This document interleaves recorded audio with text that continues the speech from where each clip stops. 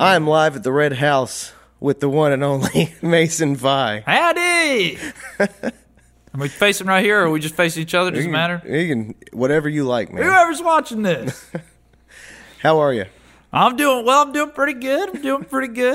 It's cool to be back here. You know? Again, it's an old...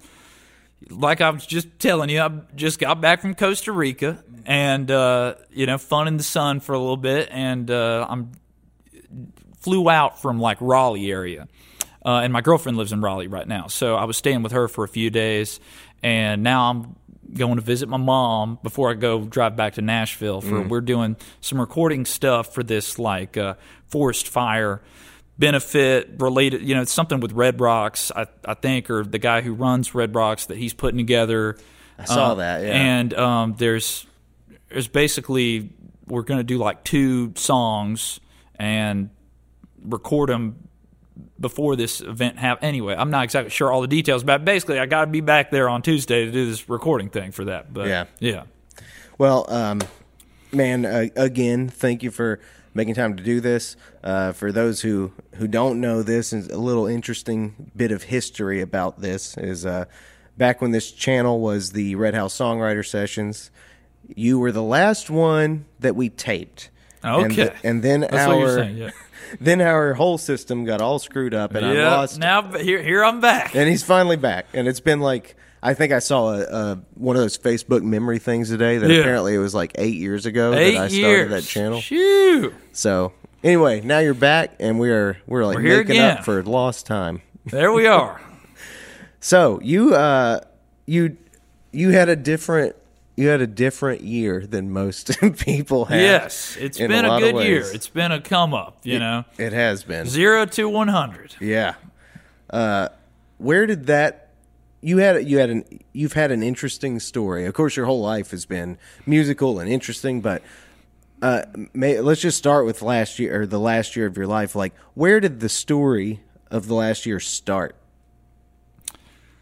Yes. Okay. I think the easiest way to, start that all out is, all right, move to Nashville. Well, let's start maybe 2 years ago. Is that okay? Yeah. And then I'll kind of breeze through a lot of it because some of it wasn't as interesting. But 2 years ago, moved to Nashville and chased a country dream that was not really thought out or planned at all. Basically, I got out of college and I had been looking for a job for months, and then could never find a job. Got all these interviews, didn't get hired, and I was playing gigs this whole time. And I was like, well, why am I? Now we're, I guess, talking about 3 years ago. So couldn't anyway. I was like, I've been playing music my whole life. Why am I not just chasing that down? Like, if I put 5 years, whatever amount of time into it, think about where I would be compared to if I put 5 years into a job, Yeah. And like just understanding that kind of mindset about it, the long term mindset. And, mostly I just wanted to play music for a living.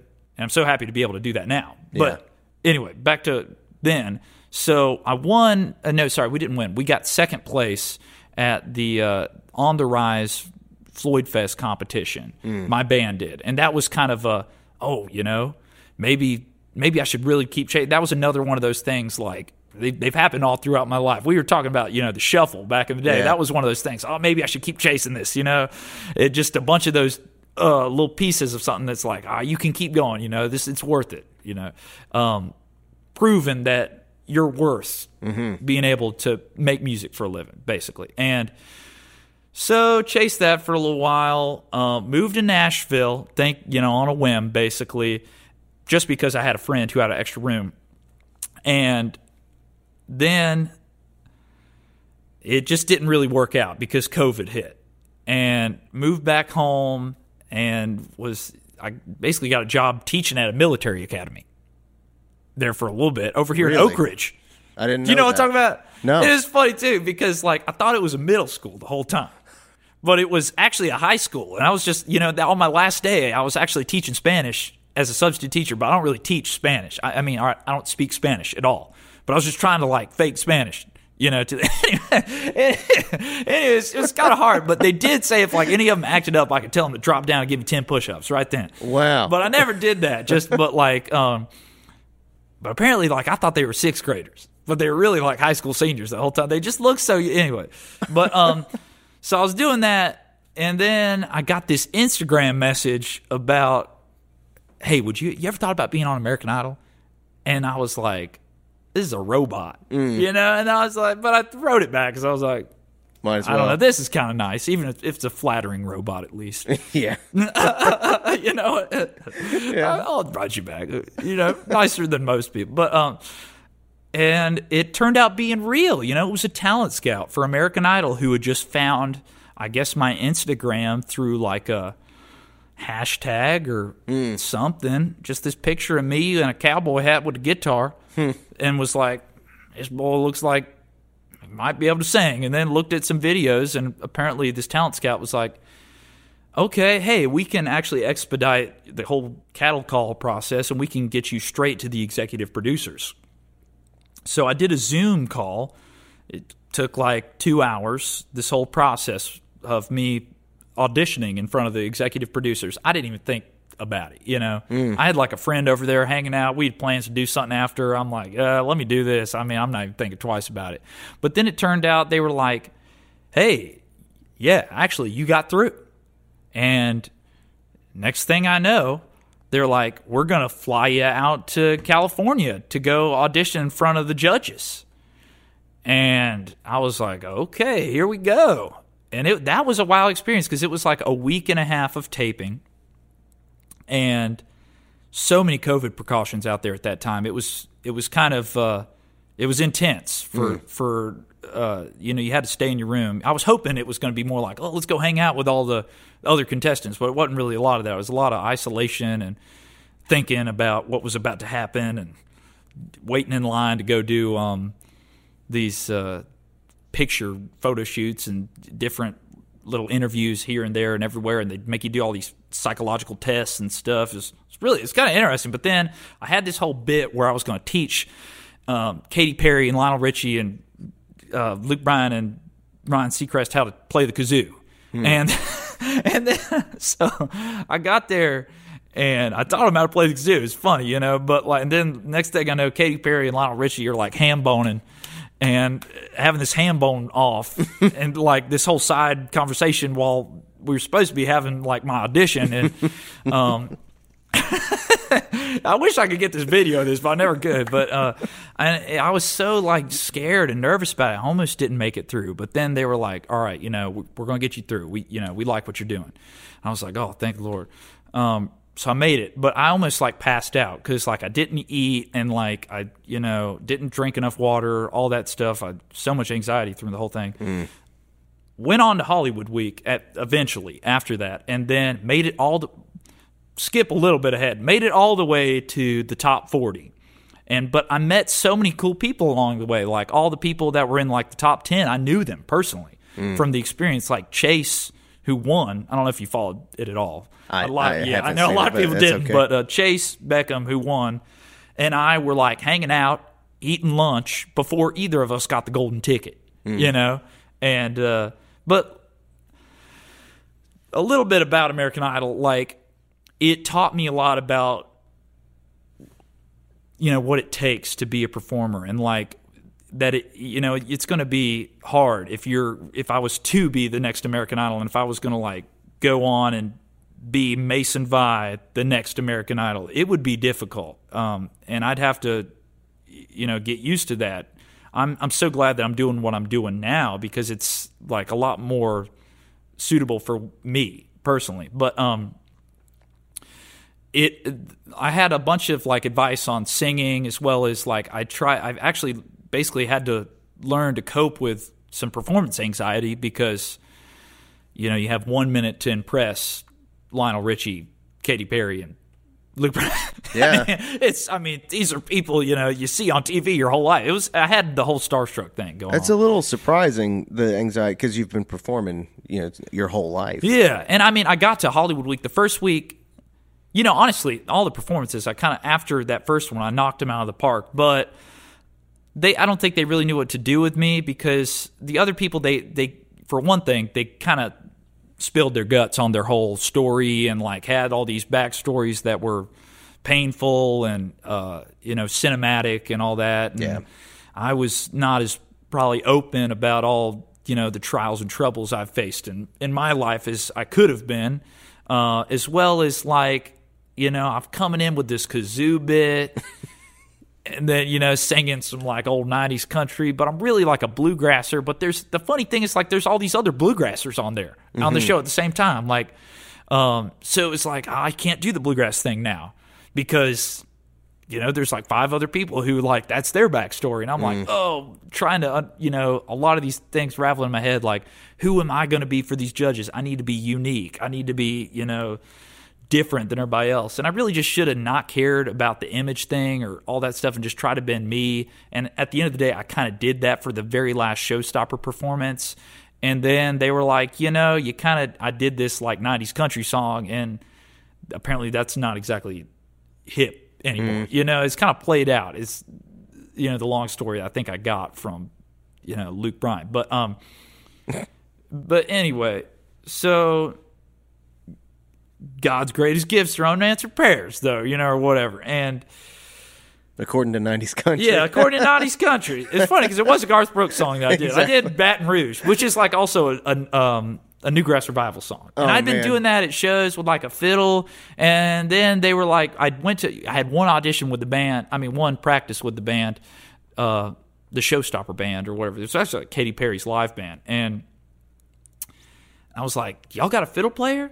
They were like, nah, we ain't got a fiddle player, but actually we're the backing band for like the Dixie Chicks or the Chicks, and we like play the fiddle with this synth thing, and it just didn't sound the same. It should have been like a bluegrass band. Yeah. Anyway, I don't know. It basically, the whole experience was like a little eye-opening to me that like I kind of come from the holler and am used to some hillbilly shit. You know what I mean? Mm-hmm. And now I'm over here in Hollywood, and it's not exactly what I'm used to. So.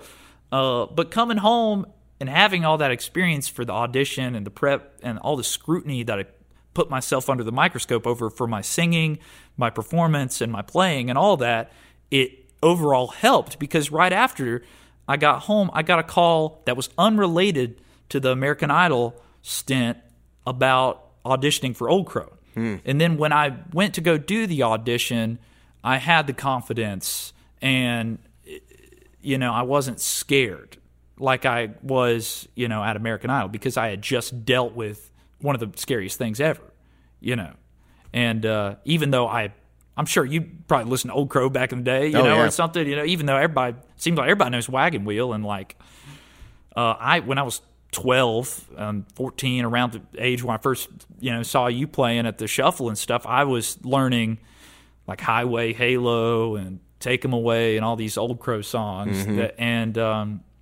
Anyway, it was wild to get to meet them. I was starstruck by them too.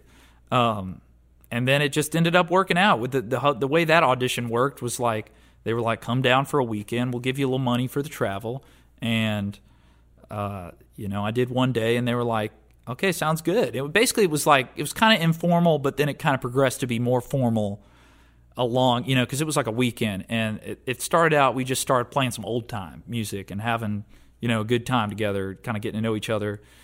And then it was like, well, did you learn any Old Crow material? And I was like, well, yes, of course I did, and then we played some of that and sang some harmony. And then it moved into like, hey, we're making an album, and that's really why we're trying to hire you to, be a member of the band. Let's try to do this new song that we just wrote, and maybe you can help us arrange it together. Let's see how you work in a collaborative setting. And that went well. And then went back and did all that again the next day. And then the next day, Ketch was like, "Hey, let's write a song together." And we wrote a song. He liked the song. We ended up actually recording that song in the album, but it's not making it on this run. It got cut. I don't know. It might end up making it to the. There's actually going to. I don't know if I should say this enough. There might be another album coming out right after okay. this one, so that's coming out. But If tomorrow, if you want me to cut that out, I No, will. I don't know if it. I don't think it matters. It's pretty far. have Nobody's about- combing with a fine tooth comb on here. So if anyone who's listening, there's a little Easter egg there. There might be something else coming. But yeah, and then going on tour, going from hometown, local gigs around Winston and Stokes County, and I drove a bunch of different places playing with my pops, and then my little different bands through the years, but like not on a national level. Yeah. And getting on a bus compared to, riding to the gig and setting up everything on my own and like being the whole business in myself, and then to just join an organization is like night and day difference. And it really it makes you realize like how far it would have been if I hadn't just been able to, join this entity and, have this opportunity and get asked to be a part of it. So I'm very thankful, to be where I am now, and have had the year that I've had this year, basically with like playing Red Rocks and the Grand Ole Opry, the Ryman, several different festivals, like main stages, and it's just been awesome, Yeah, man.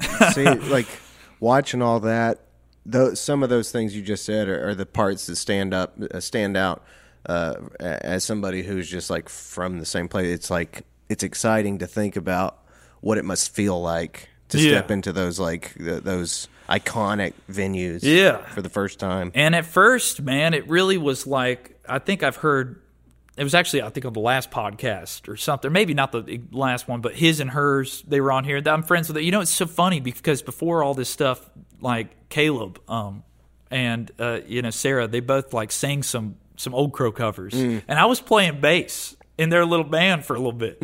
And I didn't know, some of the songs that like were like the newer Old Crow stuff, like I wasn't familiar with, and they kind of like turned me onto it. I was like, oh, that's cool. I've been listening to some Old Crow again, and before getting called, I was actually like getting back into them, because it's been like I'd kind of not listened to a lot of the new stuff in a minute, and I had recently been listening to it. So it was so cool because it was relevant when he had actually messaged me, to ask me to go audition. It was like, wow, full circle. But but with Caleb, he had said something about can't remember it now for some reason, but like imposter syndrome. That's what. Sorry, yeah, maybe you need to cut all that time or whatever in between, but like imposter syndrome.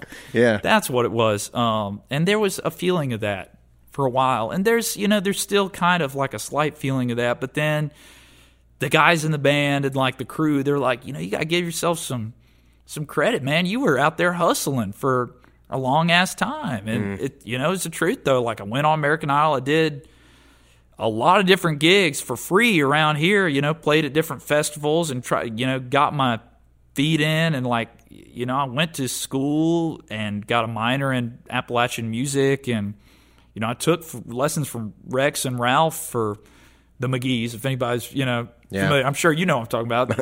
Around here, and like for a long time growing up, and I put the time into it basically. So it was like coming to terms recently that I'm where I probably need to be, and people are thinking it's a good fit, and I'm happy I'm here. I just want to bring as much as I can though, and continue to do that. I'm spending my days trying to learn the banjo and the fiddle right now, like I was telling you, and try to never trying to slip up, and trying to keep up my chops basically on the instruments that I do play, and singing and songwriting and overall musicality. Yeah. Of those iconic first time, those iconic venues that you've got to step into now for the first time, is one of those really stand with you the most, or like stick with you the most? Well, the one that everyone basically kind of talked up the most was Red Rocks. That was ever since going. I saw a show there back in, I want to say 2017, I think, or maybe it's 2018, but it was Tedeschi Trucks Band and like Drive By Truckers and Marcus King. Killer show there. I mean, Derek Trucks on that electric, the steel guitar, it's amazing. He just took it like a 10-minute solo and blow your mind. But anyway, but after seeing that and being like, wow, what a venue. And then thinking I would never play that never even pondering the idea of me playing that stage, but thinking, wow, what a thought to just be here to witness this. Yeah. And then to be like, oh, I'm about to play here. That was amazing. And then the Grand Ole Opry was the same way. But the Grand Ole Opry, it's a little different because you only go out and play for like 2 or 3 songs. And you're a part of a program, which is pretty cool too, to be like, oh, there's Bobby Osborne playing Rocky Top, and now we're about to go out there. And then there's John Connolly singing Rose-Colored Glasses right after. I mean, it was like, whoa. It's a lot of country music history there and at the Ryman too. And I mean, then there's been other like specific venues as well that have just been a lot of fun too. Like, for instance, got to plug Floyd Fest, because they were a big supporter of me through the years. I've played there a bunch and never thought, I'd get to play the main stage, like headliner spot there ever. Yeah. What a cool thing. Yeah. To go from being in the On the Rise competition the year before, like hoping people are asking everyone and their brother to vote for me, being like, oh, come on, vote for me, please. I hope I can just play there again next year. And then to come back with Old Crow and like playing on the main stage at like the headliner slot is like, it really is. It's it's one of some of those experiences. Like I was telling my buddy, like playing. We had never played Wagon Wheel together as a band until my first gig with them. They were like, you know it, right? But we never talked about it. We never talked about it. And then like we get up there, and we never practiced it. And we get up there, and they're like, "You gonna kick it off, right?" And I'm like, "What?" And it's like, all right, here we go. And the cool thing is about like when we play Wagon Wheel, everybody knows by the second chord, that it's that song, just boom, dun, dun, dun, boom, dun, like everybody knows by then. But and so I kicked it off, and it went good. It was just like, and it was kind of this out of this body experience, almost seeing everyone at the Grand Ole Opry stand up and sing along to this song. And I'm like, I'm playing Wagon Wheel with Old Crow, and like I'm in this band, and I'm about to jump on this ride, and go, it's going to be a roller coaster, but here we go. Yeah. And yeah. Anyway, Sorry. so that's. Yeah, I don't mean to break up your flow, man, but I wanted to pick up the story where we had left off, I guess. Like, so that all happened, and then you also, it felt like a lot of stuff for you as an artist started to click right around that same time. Like, I saw that you said, I'm releasing an album with a label, and I'm working with a booking agent and stuff like that. It looked like you were you were organizing some of your other interests as well around that time. And that's like the booking agency. I was on Midwood Entertainment, and that kind of dismembered. I don't. Maybe that's not the right. Dismantled, something like, I don't know. It fell apart basically, and it's not a thing anymore. But like, I got Brian Swank was my booking agent. He plays in Big Daddy Love. And a great guy. Shout out to Brian. If you're listening to this, you rock. But he's doing his own thing now, and I think he's booking some people. But it just was this thing where I was going to book some gigs on, the off chance whenever I could. But I booked like a 2-week run, had a bunch of gigs. I was so excited. I had a killer band.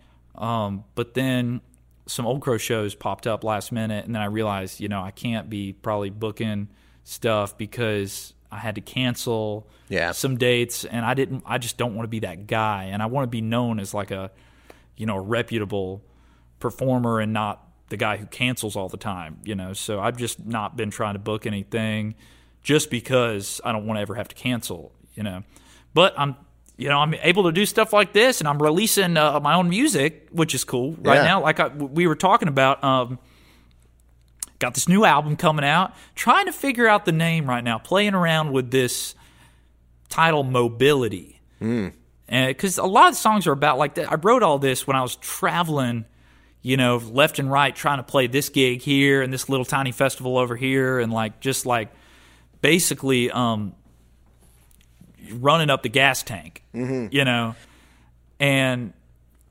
I don't know, a lot of the songs are about traveling somewhere or going to this place, so it seemed like a common theme, but could be something else. It's kind of also a little maybe it's a little stagnant. I don't know. Mobility. That's an idea, but I like it. it's a working title. But it's going to be on Mountain Fever Records, and I got 2 singles out right now from it.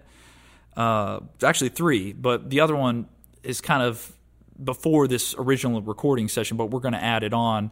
The song that I did is a collaboration with my friend Sierra Farrell, who he's blowing up right now too. You know, shout out to her. Check out her music. You ever heard of her before? Or I if it's who I'm thinking of, is she, okay? Maybe you can just tell me if it is or not. Is she signed right now? On Rounder. On Rounder. No, I'm thinking of somebody else. But she was on like the Gems on VHS thing, or she was kind of YouTube famous for a little bit. Like looked like a train hopper kind of vibe. So She might have got by me, but I've been a little out of the game. Yeah, I'll check it out. Anyway, so did this song with her, and yeah, it basically that was kind of the start of like this. What I'm hoping, calling I guess my new sound. I feel like I've got all this old music online. I'm trying to figure out what to, how to handle that specifically, because I don't feel like it exactly represents me anymore. Like there's videos of me like, 12 years old at the Winston-Salem Shuffle still probably out there somewhere. And Yeah. I'm trying to figure out how to handle that as an artist standpoint, thinking like, is that a good idea to keep it out there? I think it's part of the story, definitely. Yeah.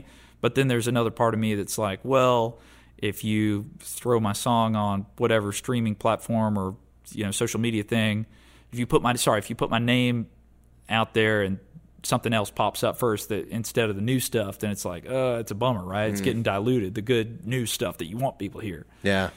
Do you know what I'm talking about? You ever deal with that? I was like, as you were talking about that, I was thinking of it like, like some people are very, very cautious about the way that their whole image and the way that their whole name and stuff is perceived in that world, and some people totally aren't, and it just depends. But it sounds like you're take it, right? Yeah, I think so. It sounds like you're thinking of it from like a strategic standpoint of whether or not it competes with, I guess, where you've really like, because it is kind of weird now that we have, unlike most other generations, we have evidence of us as like dumber versions of ourselves. Yes. Than when we really like started literally becoming... like recordings of me over 10 years ago that are competing with Yeah. And it's funny too. Like I was talking to another buddy about this. We've been on tour with Molly Tuttle, and I've gotten to get to. I don't know if you know who she is, but she's an amazing flat picking guitarist and singer, and just a wonderful bluegrass artist, and one of the nicest people you ever meet. And she's been on tour with us, and I look at old videos like of her when she was like in her family band, and like she's like just as amazing. In my opinion, as you know, so it's like, but I see me when I was, the age difference between, and I'm like, I was a lot worse than I am now. So, but it's, there were some, I don't know. You've had like different phases, like because I've known you for a pretty long time. Yeah. We've like crossed paths in our hometown a lot. Yeah, and you've had like, it seems like I've watched you kind of experiment with different genres. Sort of things. Yeah. Genres, instruments, looks, vibes, just all that. What has it been? What made you so exploratory through all those years? I just always kind of thought of myself as like a social chameleon, and I love diversity and variety, and just love a little bit of everything. Variety is the spice of life. It's like I get into this thing, and then next thing I'm into this thing. I love so many different styles of music, and so many different types of people, personality-wise, senses of humor, all that kind of stuff, and different upbringings. What I just like everybody for the most part. So that kind of leads, to that. But I think I don't know. I'm sure I probably have this syndrome of greener grass, on the other sides or whatever. Always thinking there's something better over here, and that's kind of been that like, oh, I start doing this thing, and like, oh, maybe hey, those guys are sounding really funky. Maybe I'll start a funk band. Hey, dang, that's a bluegrass band. They sound pretty good. Maybe I'll start, that kind of thing. It's like, I just do it all. It's really kind of hard to do everything, but in some ways it's made me well-rounded as a musician and helped me at the job I'm doing now, which, Old Crow is kind of like a very multi-genre variety show, so it's really helped in that sense, being able to play a bunch of different styles of music. But anyway, yeah, kind of rambling at this point, but you got a lot to say, man. I started out like at going to the shuffle and listening to people like you were a huge inspiration, seriously, and your music, and then as well as like other people in Winston and whatever that scene was at the time that I was trying to get into, and I was hanging out with these Hare Krishnas and got into that whole thing, and it was like basically just was playing kind of like a folky hippie kind of music there for a little bit. Then I started taking some lessons and learning fiddle tunes, and that kind of led me to get into bluegrass. But at the same time, I didn't want to be like a striking mirror image of my father, who was a professional bluegrass musician, in his day. And so I went on this funk thing, because I was like, I can take whatever this funky folk, whatever thing I was doing, and just like electrify it, because I started going to the Funk Jam in Winston at Hump Day Funk Day. I don't know if they're still doing that, but that was awesome at Ziggy's back in. I just saw they're opening another Ziggy's again, the third installation or whatever. It was awesome. But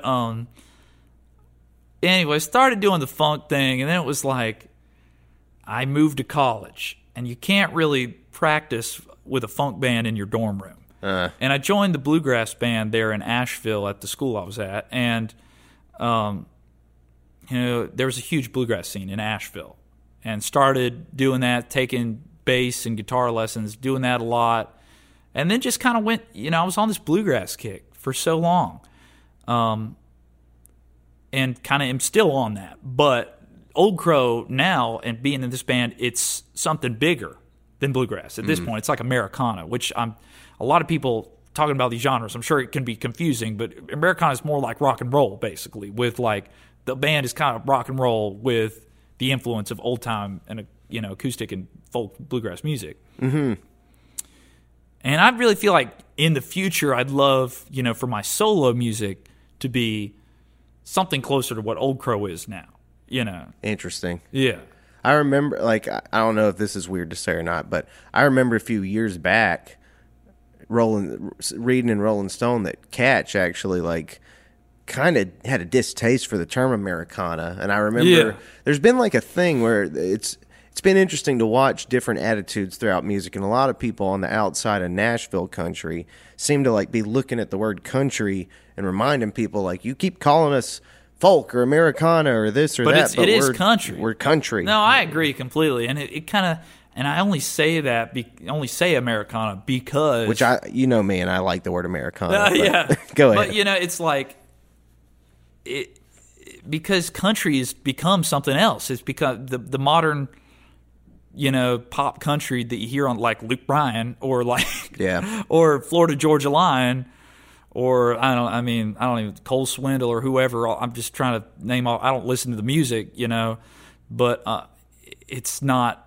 country anymore. It's like pop music that has a southern accent. Yeah, exactly. It's what it is, or like southern rock, whatever. I don't know. It's not country anymore. It's not Willie. Yeah, it's not Waylon. It's weird because like in the 90s, it wasn't like it was.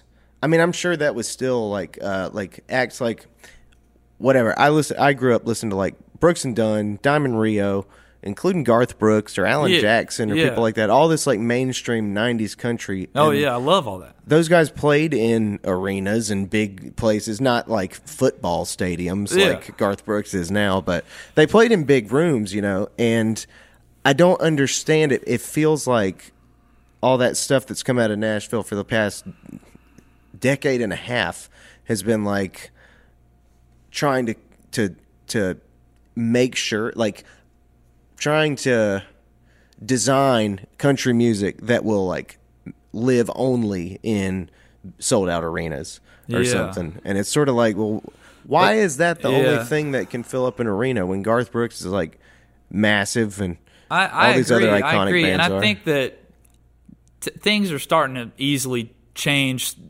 slowly, because there's more and more acts out there that are not, kind of going along with the path that the mainstream is, and not basically, going in anyway. So they, like, doing their own path, basically. You know what I mean?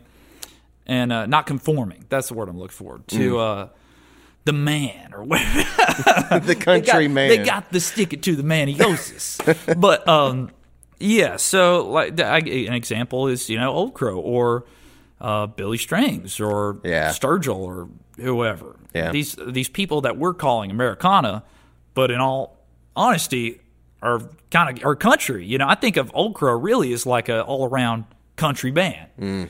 Like from the very roots of country music to, not exactly what is mainstream now, but like to more like outlaw country. I guess there's tastes of that too, and there's a little bit of everything, with going on with Old Crow. But that's what I like. I love a little bit of everything. That's why I'm so happy with the band. Yeah, I love that, man.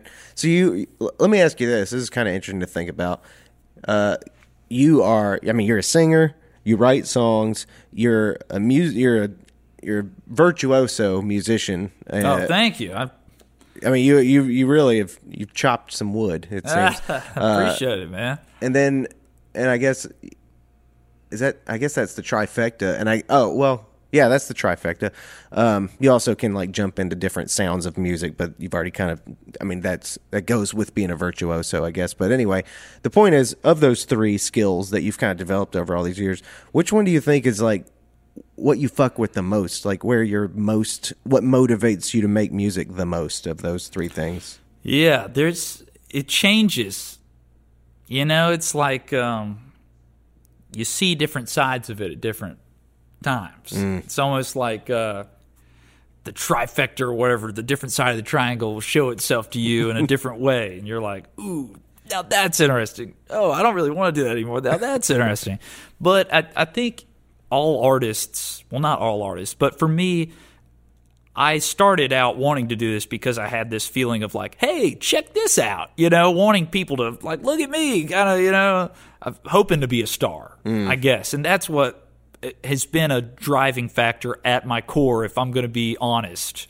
I really appreciate that, because no one ever says that, and I think that's true for most of them. I think it's true for most people. Everybody, to some extent, and you can go on and on about how like everyone seems like they want to be some kind of influencer nowadays, but we all, I don't think it's that wild to say that we'd all like people to recognize what we're doing, and that it has, and to think it has worth, and to like, and to be accepted, to like what we're doing, and for it to be accepted, basically. 100%, man. Yeah. And I love to create music because I was born into it. Like, my dad was a professional musician and singer-songwriter, and I grew up going to fiddlers conventions, music events, festivals, gigs, all that stuff ever since I was a baby in a tent over, at some festival ground in the mud, you know what I mean? And so it's in my bones. I really know it is. Like, I hear it and I feel it and all that. But not to say that I haven't worked to, put the time in to understand it and to, master my craft in whatever way. Right. But yeah, there's been the longing there for a long time. So I guess, so we touched on we went to some extra places, but so the trifecta, I guess you're saying that like in different circumstances, you're fancy in the same way that you were describing with your love for diversity and variety, that also influences what mood you're in as far as what's motivating you most. Like say I go see you play, and I'd be like, oh my gosh, I want to write a song like that. Just like your tear-jerking emotional heart, like, oh, my heart out of here. Oh my God, somebody pick me up. And then, or like, I go see Bailiff. I just went and saw this killer show at the Ryman, and it's funny, like, it's a little side tangent here. We had just played the Ryman for New Year's Eve, and then I went to see a show like a week after, and I was like, I did this comparison in my head. I'm like, which is more fun? playing this, historic stage or going to see like an amazing concert here. And it's pretty tight. I mean, it was an amazing show. Yeah. And it's also funny to not have to, to go, it's like you don't have the obligation or feeling of any responsibility and kind of stuff like that. And there's a different feeling of community when you go see a show versus going to perform. And it really just made me kind of realize in that moment and thinking about all that, how much the audience really matters and how, thankful I am that people, if you're listening to this and you've ever come out to see one of my shows, thank you so much. Yeah. Thank you. Or Tyler, whoever, thank you for going to see live music. We need it. We need supporters. We need people there who believe in it. And oh my gosh, amazing instrumental show with like Sam Bush and Brian Sutton, Billy Strings, Molly Tuttle, Sierra Hull, Stuart Duncan, Edgar Meyer, Michael Cleveland, Bale Fleck, and Jerry Duck. Already said Jerry Ducks. Anyway, amazing band. That's a lot. I mean, it was some heavy hitters. It was shoot. But then, they just blew my mind musically. Yeah. And played some stuff that was like, made me feel certain ways, and I'm like, I want to make someone feel that way with my playing. And so I feel that trifecta too.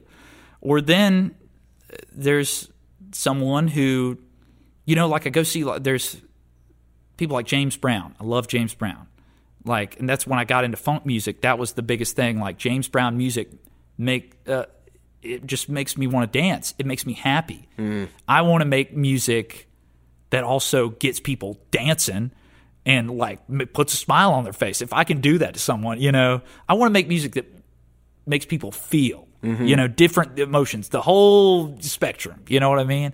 And like, if you can do that, that's a show. And that's what I kind of love about the show right now. Ketch is great at like piecing it all together. And I've really tried to learn as much as I can from him because he'll, we'll play something that makes everybody laugh. We'll play something that makes everybody cry, and then all the pieces in between, So it's I think that's what makes a great show. But then there's, and then through the American Idol experience, I can't tell you how many I had to sit back while I was in the theater watching the showstopper performances. And even though there was all this anxiety, kind of going through my head, like, I hope I make it through the next round and all that stuff. I sat back there for a moment and I was like, wait a second, I'm just going to watch these performers, go on and sing, because I'm like, I'm seeing some of the best talent in the world right now. Yeah. During COVID, the middle of it, where like nobody can go see a concert, I'm here at the Dolby Theater seeing like one of the, like sometimes it's good to just sit back and be like, wow, take it all in. And there were some amazing singers there. And so that inspires me too, to work on hitting all the fancy runs and be Mariah Carey or whatever. I don't know. But anyway, yeah, those are the things that inspire me. Let me ask you this. I come from a group of friends that are a lot more jaded and pessimistic and probably cynical in ways, and you have this infectious positivity and like what seems like a real genuine like connection to fucking life sometimes. And I knew this about you before today, but yeah, as you talk through things, it's just like your attitude shows through, and I'm just like, is that something that you decided? Is that something that you're aware of? Is that something that I'm slightly aware, just because people kind of tell me that I'm very, energetic. But I've learned to play into that. You know what I mean? And realize that maybe you think it's annoying, whatever, but I think it's who I am. It's my personality, and it's honestly probably one of my strengths in a lot of ways. As well as, I'm not always as positive, honestly, but I try to be as positive as I can, just because nobody likes somebody who's complaining all the time and being a downer. Yeah. It's just lame as hell. Yeah. You know what I mean? It's like, might as well just, and it doesn't, it comes in waves. Like sometimes it's harder to control that and all. And I'm sure and that's all like what I've realized, as I get older is like, it is anxiety is what it is. And, that some people are dealing with all that jaded, whatever that is, that's like people dealing with, some internal stuff, like not feeling not feeling good in some way or the other, or, you know, being jealous of something, or I don't know what it is, you know, just not being happy. Yeah. And so I really recently have been trying to think about the positive outlook of life, see the sunshine and the rainbows as much as I can, and just because it makes life easier. Yeah. And a lot more fun. I mean, I think it's super, like I say, infectious. You remind me, talking about it, like I noticed that you remind me in some ways of a really good friend of mine who I used to work with, who, I don't know, I just think he had a similar philosophy about life in a way where it was just like, that's what energized him or something. And for, especially now when COVID, this whole experience as a community has like, it's made it really easy for people to feel nothing but cynicism and criticism and like almost hatred, you know, like hatred is like 4 steps down from wherever they're at. I know the world is so divided right now. It's a heavy place. So it's kind of nice to hear, you know, man, I gotta be honest too, because I feel like you're being very, you know, kind with your, you know, like you're basically complimenting me on, you know, this journey and asking, you're kind of interviewing me and asking me all these questions, which, what I love about this podcast, and I just like I had told you to anyone, I actually did a podcast earlier with someone. Hopefully, I was not. This is actually going a lot better than that other podcast. So hopefully, I'm glad this one's getting here. I don't know about the other one. I was kind of just, you know, the other thing is I drank a lot of caffeine today. Oh my gosh, I had like 3 cups of coffee. But basically, I don't even know where I was going with this. But no. So it's nice to be asked questions, and I feel like there's a lot of people in the world who are not really having genuinely engaging conversations anymore. Yeah, and I find, you know, sadness in that, and that's why I love this whole podcast thing, because for one thing, you're interested in me, and I'm interested in you, and we're doing something that maybe somebody else might be interested in. It's all very, you know. It's a circle of good vibes. That's what I hope. That's really what I hope. Not just for the music community, but for the local community at large. And I think like I told you before, you're kind of a success story in a lot of ways, and I think it's worth talking about. And I think it's a great thing. And you know, like I mean, I guess with full transparency, like with any musician, when any of us heard that you have found yourself in Nashville in this situation you're in, there's a real temptation there to be jealous and to be like, man, like that happened to somebody from my neighborhood. It could have happened to me, or it could happen to me and it hasn't, or whatever. But I think for me, it was just like, I don't know. I'm just glad that it happened. I'm glad that you're like, well, thank you, man. It's one of those, well, I mean, like, especially with, you know, you ask me all these things. It's hard for me to not be positive, because I really got to, you know, you got to count your blessings. You know, I'm very thankful. I realize, especially like, you know, how many cats that are back here. When I say cats, I mean people, but and cats, and cats. Yeah, how many people that have worked there? You know, those cats, those kitty cats, have worked so hard at their craft. They've given up 8 of their 9 lives. Yeah. No, but they you know, so many people have worked so hard, and then, I don't know, just something, they never got the break. And that's, you know, it's sad, you know, because there are so many amazing musicians out there that work really hard at it. And I can't deny that there's a little bit of luck, you know, that goes into some of this. But as well as, I realized, like with what I was talking about with the imposter syndrome and how I've learned to deal with that, is like I would not have been able to get the gig and to still be here in the gig, you know, and if I'm, you know, wasn't doing something right. And I, you know, constantly reminding myself that it's like, oh, I'm worthy to be here and doing this. But like, there's so many other people that are like, you know, worthy of it too. So I hope the best for other people as well. Yeah.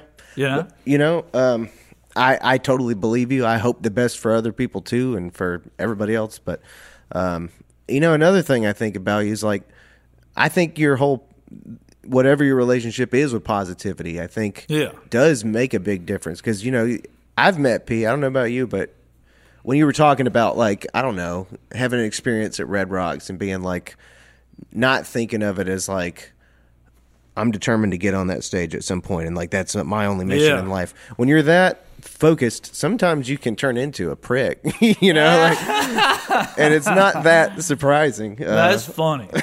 Yeah, I guess between the two of us, I'm probably the judgmental one that would say that and whatever. But you know, some people. All I'm saying is, being a great musician is cool. Being a great person is cool too. And like sometimes when you're a pleasant person to be around, that really, it's just the world just opens up to you better. And like, you know, people like being around you, I think is a thing. Oh, well, you know? Yeah. Try my best, you know. Do what I can. I don't suppose it's your goal. I just mean, I think it makes sense as a byproduct. Yeah. You know, do what you can. So that is what I remember. You said something earlier that reminded me of when I used to see you around Stokes County. Yeah. I remember thinking of you as like a hippie kid. Yeah. I mean, literally was kind of went down the stereotypical hippie trail of like, you know, turned into a vegetarian, joined the Hare Krishnas, you know. Can you tell me what that is? So the Hare, it's been such a while, but when I was about 14, like I got exposed to hanging out with like the Hare Krishnas, which are like the term Hare Krishna is like a mantra that and it's what the people who are Hare Krishnas, which is kind of like a consciousness thing is what they call it, but it's really like a sect of Hinduism that is like a monotheistic version where they worship Krishna, who is like in Hinduism, there's kind of like 3 different versions of God. One's Brahma, the creator, Krishna, is the middle one, and then Shiva is like the destroyer. And there's all these different, it's a, you know, Hinduism as a whole is like a polytheistic religion where Hare Krishna is like focusing on Krishna and the different incarnations of who of Krishna. The guy. I'm not trying to go into like a whole religion class here. Actually, you know, it'd be great for that. It's like Josh Shelton you had on here. Didn't he like study religion or something? I thought so. But, did he? I didn't even know. Maybe I'm wrong. I can't believe religion didn't come up in that conversation. Yeah, but anyway, yeah. But anyway, so or a buddy of mine. I know I have a couple friends who study that, but basically got into that whole thing, and I realized it looking back why I was into it, and you know, my whole, you know, whatever relationship with religion is still complicated. I'm not exactly sure where I am or how I fall. You know, I believe in God, I know that, you know, but then like everything else is a little, I'm not exactly sure, you know. Yeah. And I think I was thinking that at the time. I was hanging out with a bunch of atheists and was kind of like an atheist for a while. And then was hanging out with these Hare Krishnas all at the same time. Then I was like, oh, this is cool. It's a lot more, because I went over there and they had all this great food that they fed me. And they were like, bring your guitar. We're going to sing songs and dance and praise God. And I was like, that's awesome. Yeah, this is different. I could do this thing. I'm like I said, the whole greener grass on the other side kind of syndrome. I'm starting to realize that, you know, now it's like, oh, it's like this is way better than Christianity. Let's just try this for a little bit. And, you know, and then like I met a lot of cool people through the whole experience and like went on these trips and these Hare Krishnas, they like to have fun. You know, it's good, clean fun. They're all just dancing around and like singing and swaying and like, I mean, they really, it's like they're kind of partying, but you know, totally straight edge. Yeah.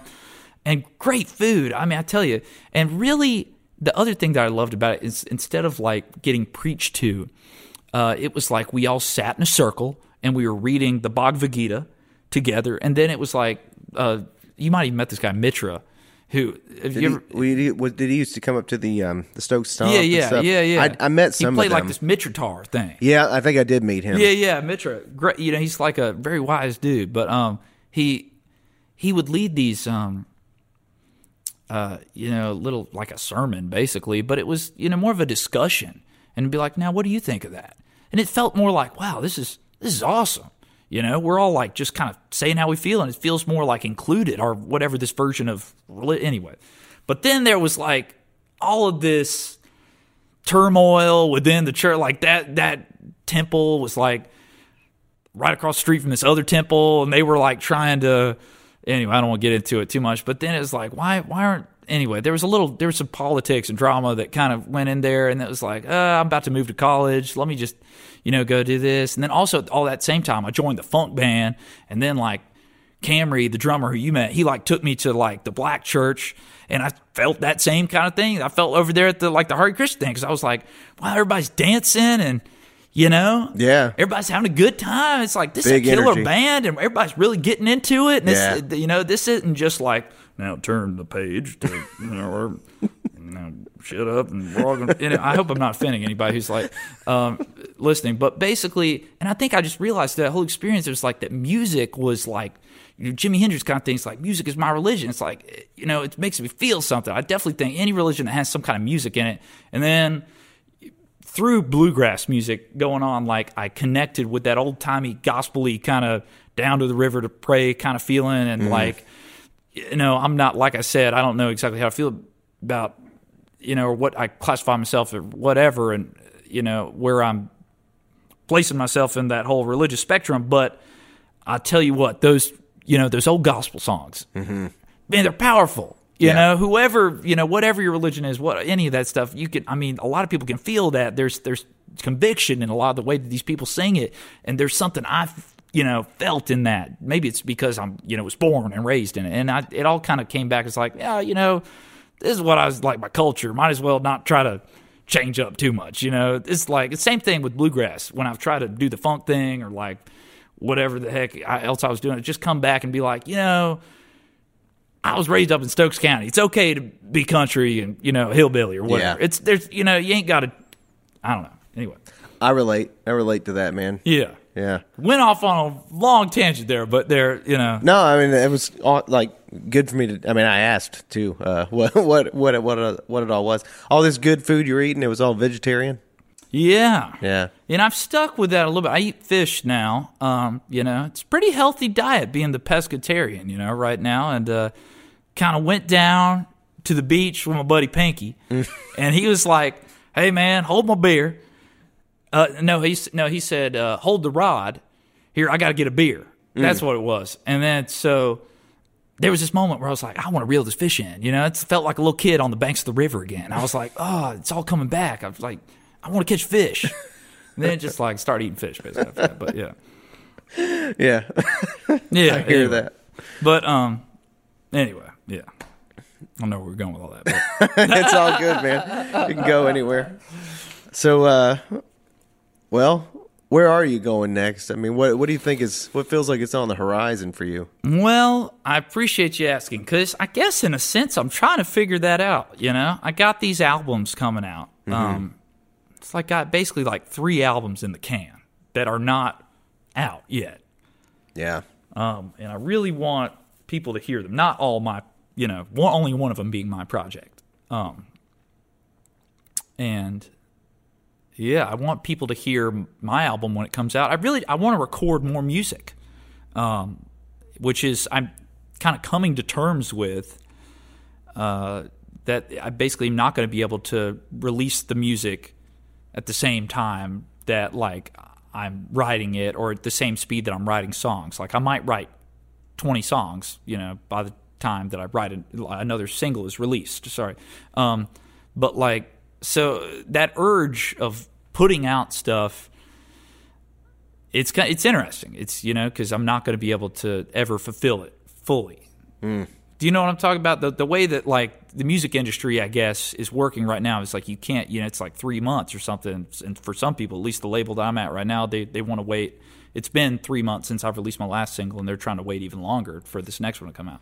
I guess I don't know that, because a lot of the independent artists I know have been talking about like how now it's like it's hard to keep up with how much, like, if your business model isn't based in like what people who are really smart about how to sell records know. If it's more instead about like how to manipulate social media to generate attention and stuff. Yeah. Those people feel like, independent artists feel like, I have to be putting stuff out like once a month. That's, honestly, stuff. kind of how I feel, and probably maybe that could help me. But for, I guess, radio airplay, wise, waiting longer is better for like serious, I guess, for this bluegrass thing from what they've been telling me. But I know exactly what you're talking about. I kind of feel the same way. Yeah. I want to get better at TikTok too, you know? Yeah. I know I need to talk to Josh Shelton about it because he seems like he's figured it out. Like, but Yeah. he seems like also at the same time I feel like he's posting like a billion videos. I don't have that much time put to it, you know. I'm in a little bit, but Yeah. I'd rather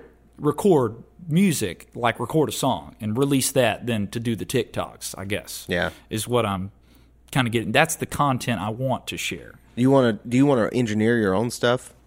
I have done that. Mm-hmm. And I realized through this whole experience of joining the band and recording with Old Crow that it's definitely worth it to, you know, pay someone else that has the right equipment Yeah. to do it. Just because it's so many thoughts, at least for me in my own head, of like how the mix should be. Oh, it needs to be like this. Oh, that's not perfect. All that stuff. It's just needless worry when you could just be like, hey, you got an ear too. Yeah. Why don't you do it? You're not as so connected to this that it has to be this perfect. You know, I've come to terms with that because otherwise I'm way too nitpicky. And like it took me like months and months for this one little EP that I did that honestly is not very good. You know what I mean? But I like worked on it, and the mix of one song is pretty good, you know. But like it was a live recording, and you know. Anyway, I could get into the details of it. But like I actually, when I was in college, was like on the studio. We had these different work crews, and we had to work 10 to 15 hours a week there. And I actually got to start a crew, which was like in the library, which was called the Sound Lab. And in the basement of the library, there was a recording studio. And I got to be the first person to pioneer this Sound Lab crew. Really? And recorded so many different types. Actually, it's kind of funny because some of the people, like the rappers that I was recording, have gone on and have like, you know, 15, 30 to 30,000 followers on, or like got the blue check marks and stuff. And it's like, all right, you know what I mean? Like, I just thought you were just coming here fucking around, but like, wow, you are really doing something, you know? Like, it just makes you look back and be like, you know, whatever I was doing was actually kind of meaningful. That's pretty cool. So you like to kind of separate that, which really makes a lot of sense to me. I mean, like, and oddly, being that I have a studio here, it seems to slow down my process in a lot of ways because I'll sit with a song for months and months and add little things to it and stuff. And I don't know. Back in the old days, I used to like drive to some studio in Westfield and record for 3 hours and come out with like 8 songs, you know? And that was just all it was. Well, that's cool. Yeah, but I kind of miss that simplicity of not being on the engineering side. So I guess I kind of know what you mean, but yeah, well, you man. don't, that way you're not like, oh no, we could do a better take. You just got to be like, I got to get it done. Yeah. I got to get it right. Yeah. Which it's nice to be able to have the flexibility to go back again, but there's definitely a point of like, all right, that was good enough. That you got to kind of come to terms with. Otherwise, you're going to eat yourself alive, as well as like spend your whole. To give you an example, I've like played on a friend of mine's album, played some guitar, and like I was overdubbing this break that I was like, oh, I can do a better break than I did on that one, and was in my room recording it, and this happened more than once, but like I'll record like 50 takes. And then use the second one. You know what I mean? Like, well, it's actually the second one was that was actually the best one. What was I thinking? Think I was going to do better or not? Yep.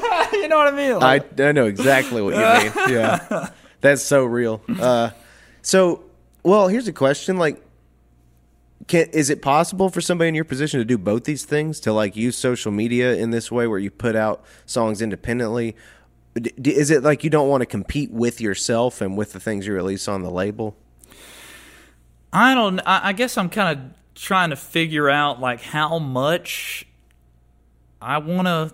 I'm trying to figure out my own like idea of like relationship with social media, just because I'm kind of finally at this point where I like up until now I felt like I had to use it as this like platform to share my music, and it was the only way people were going to hear me or figure out about me. Yeah.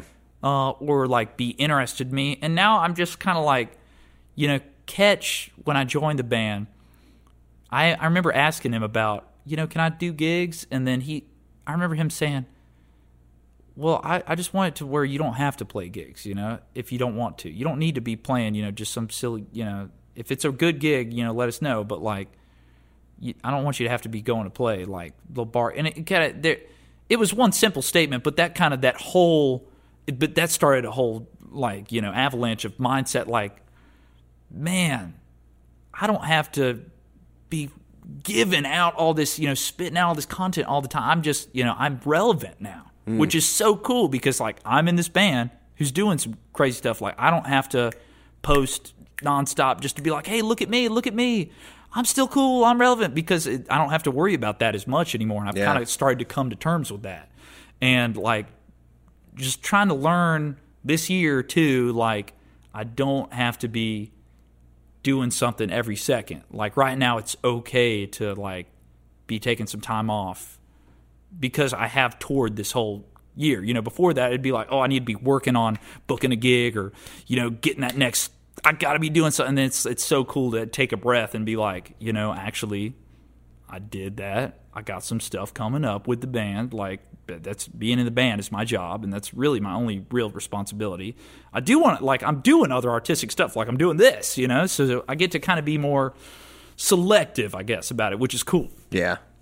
Man, that sounds like it would be a real blessing to be in that state of mind where you're, like, not. Yeah, I feel it's that only way kinda, all the time. Dude, it's only kind of starting to come to me now, and it's hard because I've been on that grind trying to push my stuff to everyone since I was like 12, hoping that, oh, please give me the likes, give me the what, it's kind of, I don't know. That's how I feel a little bit, but it's also addictive, That's what in a good way. Like, oh, you liked it, you thought it was great. That's awesome. You shared my video. It comes up so much on this podcast because it's like so many people feel so differently about it, and I'm in the camp that just it don't come naturally to me at all, and I really,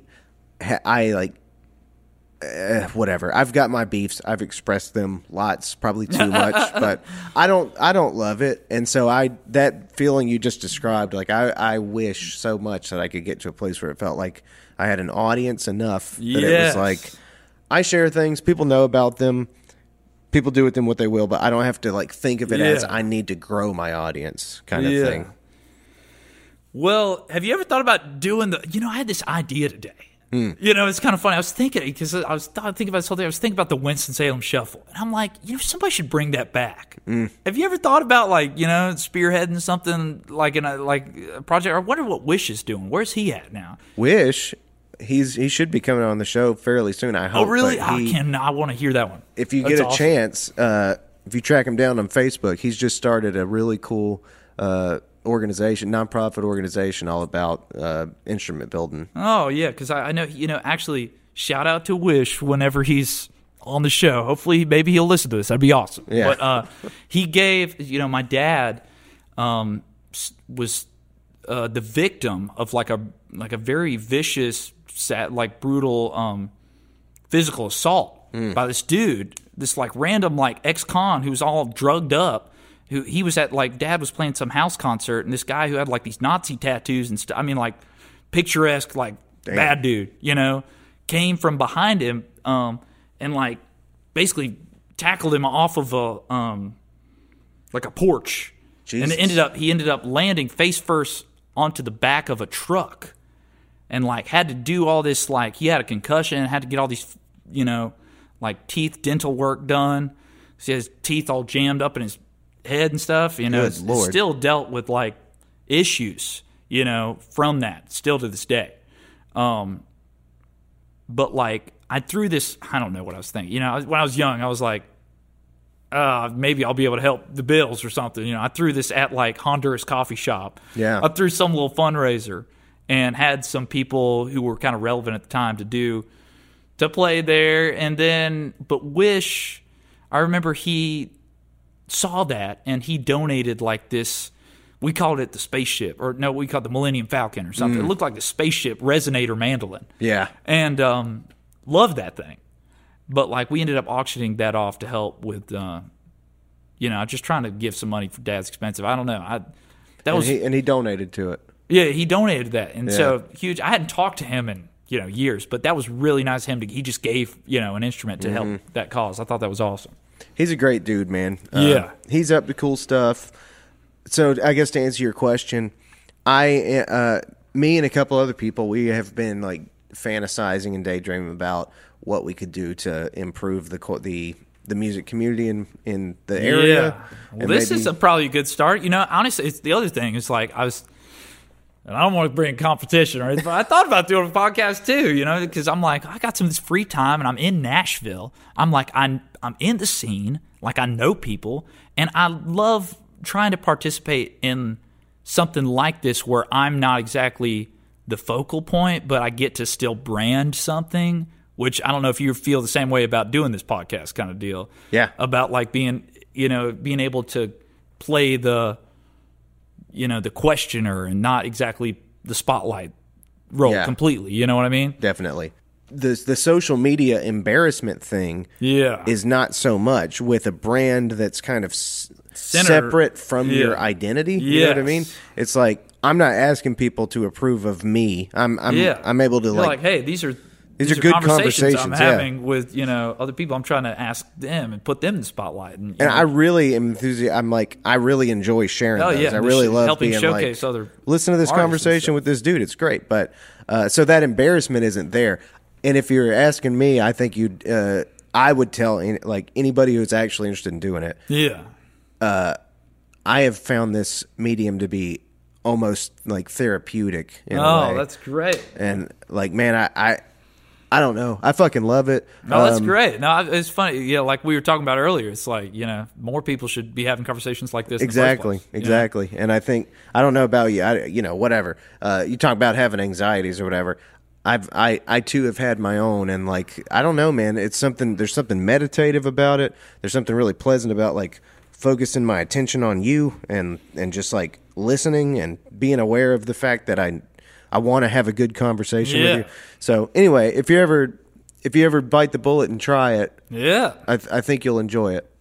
All right. Yeah. Great segue there. Go check out my podcast whenever it comes out. Yeah. You got any cool names for it? I don't know. It's Conversations with Mason. I don't know. That doesn't really rhyme. I don't know. It's something. What's a word for like talking that starts with an M? You got one? I can't even think of one. Mouthing. Mouthing is a good one. Mouthing with Mason. It's kind of weird. I should Mason him for mouthing. Yeah, it's almost suggestive. I don't know about clicking on that link. I always think, what about Vi con Dios? Vi con Dios. Yeah. Oh, I like that. That's nice. That could be good. Yeah. Well, cool deal. Is there how long do these normally go? Are we ended? Are we getting? I was just wondering. I was wondering if we wanted to take it somewhere else, and I think we've probably like covered a lot of good shit. Covered a lot of good. I definitely need a glass of water. Either way, Either way, if you got one, good deal. Well, in that we could keep going. I just think about getting a glass of water. I'm thinking about getting a glass of bourbon. So I think that must be our cue, man. There we go. Well, thanks for having me, man. This is awesome. Again, I just want to thank you for coming over. Yeah. And I'm really glad we finally made right on my mistake from the past of losing your episode. No, man. Happy to, this is cool. Like I said, huge inspiration through the years, man. This is, it's cool to be on here. I think it's cool. I think, it's cool to have you. Like I was saying, anyone who's out there, shout out to my other buddies who are on here, his and hers. And then whenever Wish goes on here, definitely check that one out. And then Josh Optical, wherever he's calling himself now. But, Josh Shelton, loved that one too. Thought that was cool. Yeah. So go check those out too. Well, Mason Vi, you've been killing the game. Keep killing the game. Yeah, appreciate it, man. And we're happy to watch it. So Red House. Keep it going. All right, man. I guess that's it. Thank you again. There we go.